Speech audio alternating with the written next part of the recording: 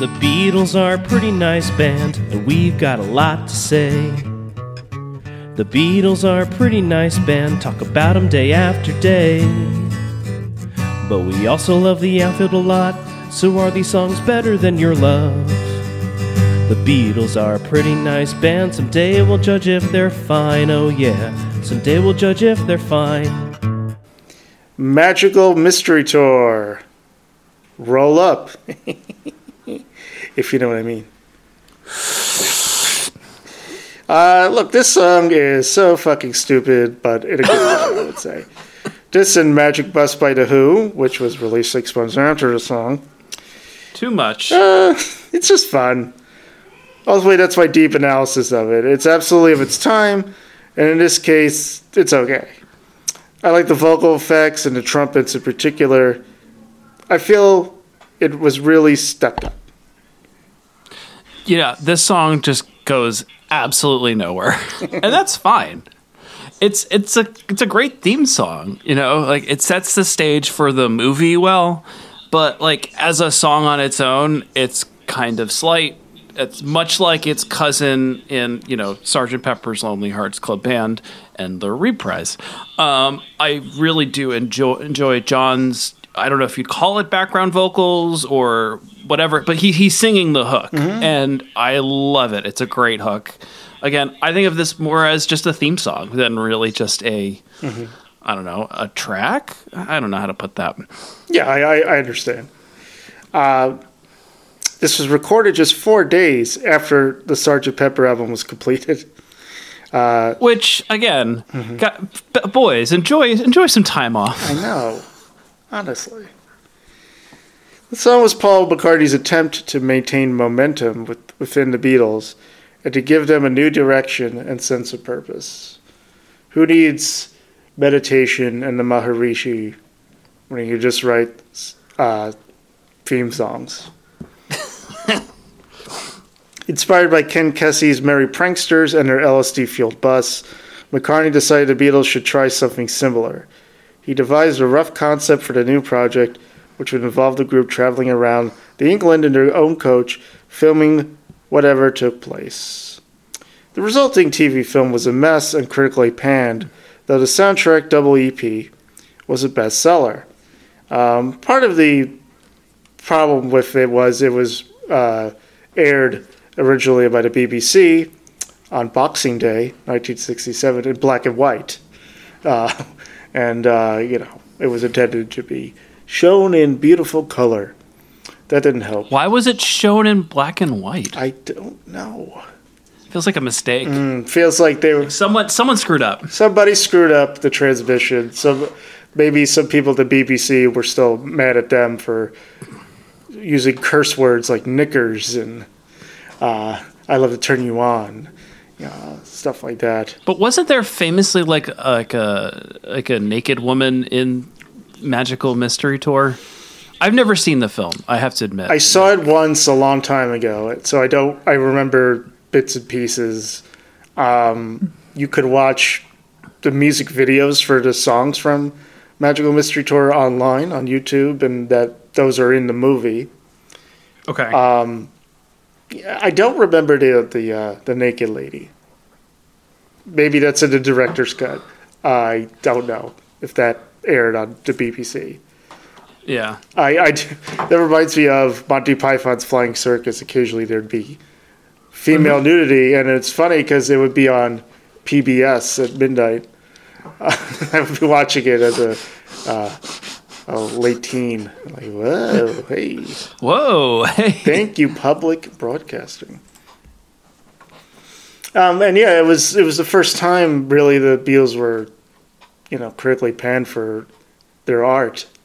Like John Lennon's Jesus comments, they got a lot of backlash, but they never had a critical bashing like this. Sure. But the music, people like the music.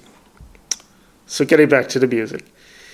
The title track was Paul's initial idea, based on ideas written on an overnight flight from the United States on April 11th, 1967.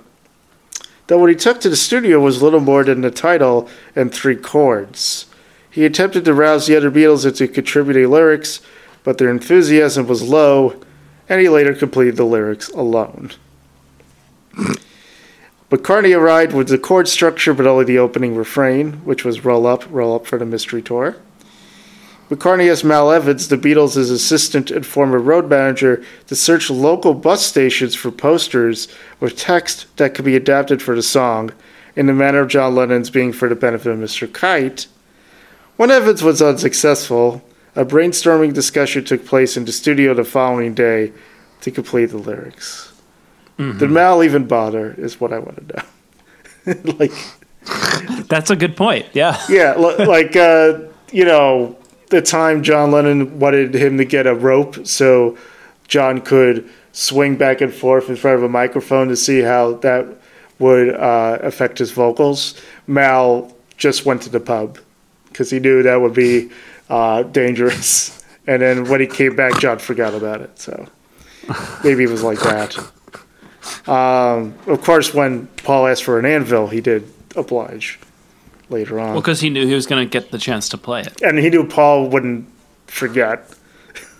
Oh, no. Paul never forgets. He never forgets. Paul admits that Roll Up was a reference to rolling up a joint. He said we were always... No. I know.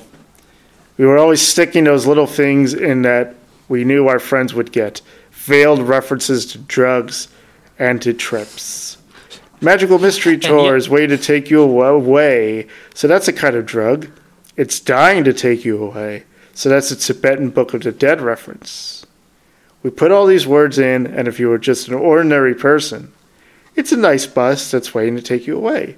But if you're tripping, it's dying. It's the real tour. The real Magical Mystery Tour. We stuck all that stuff in for our in-group of friends, really.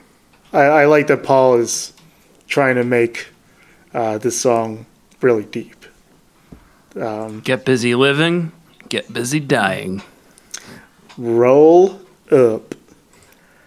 In the end, the players were sent away, the brass players, while McCartney and George Martin worked out the notation on the piano in Abbey Road's Studio 3.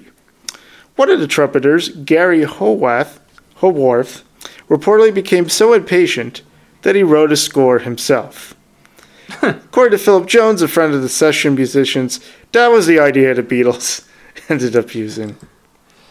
You gotta have a sorry to use this phrase, but you gotta have a big set of balls to be like to say to George Martin and the Beatles as a session musician that you're just there for a day. Oh, you know what, guys, just do this. I wrote my own because I'm impatient. How stoned was... You gotta have a big set of stones to do that. You had a hot date Right? He had a hot date that night. He cannot do this. You probably just want to go to the pub. In 1976, the American band Ambrosia covered the song for All This and World War II, and we talked about this project before. It was a film that sent new recordings of 30 Lennon-McCartney compositions to newsreel footage from World War II. The song appears at the start of the film, accompanied by footage of German cavalry advancing into Poland in September 1939. Ambrosia sounds fun. Released as a single in the United States, the version peaked at number 39 on the Billboard Hot 100 for September 1939, maybe. Roll Up. The song has also been covered by Cheap Trick and Jive Bunny and the Master Mixers. That reminds me of those stereotyped Polish jokes. The one with how did the Germans invade Poland? How did the Germans invade Poland? They walked in backwards and said they were leaving. My uncle seemed to know all the Polish jokes possible, so I know way too many. And I apologize for our Polish listeners. You're not. I found that Polish people aren't particularly ignorant compared to other nationalities. In fact, Americans seem the most ignorant, quite frankly. I would say, yeah. Love count, none. It's all about mystery and tripping and rolling.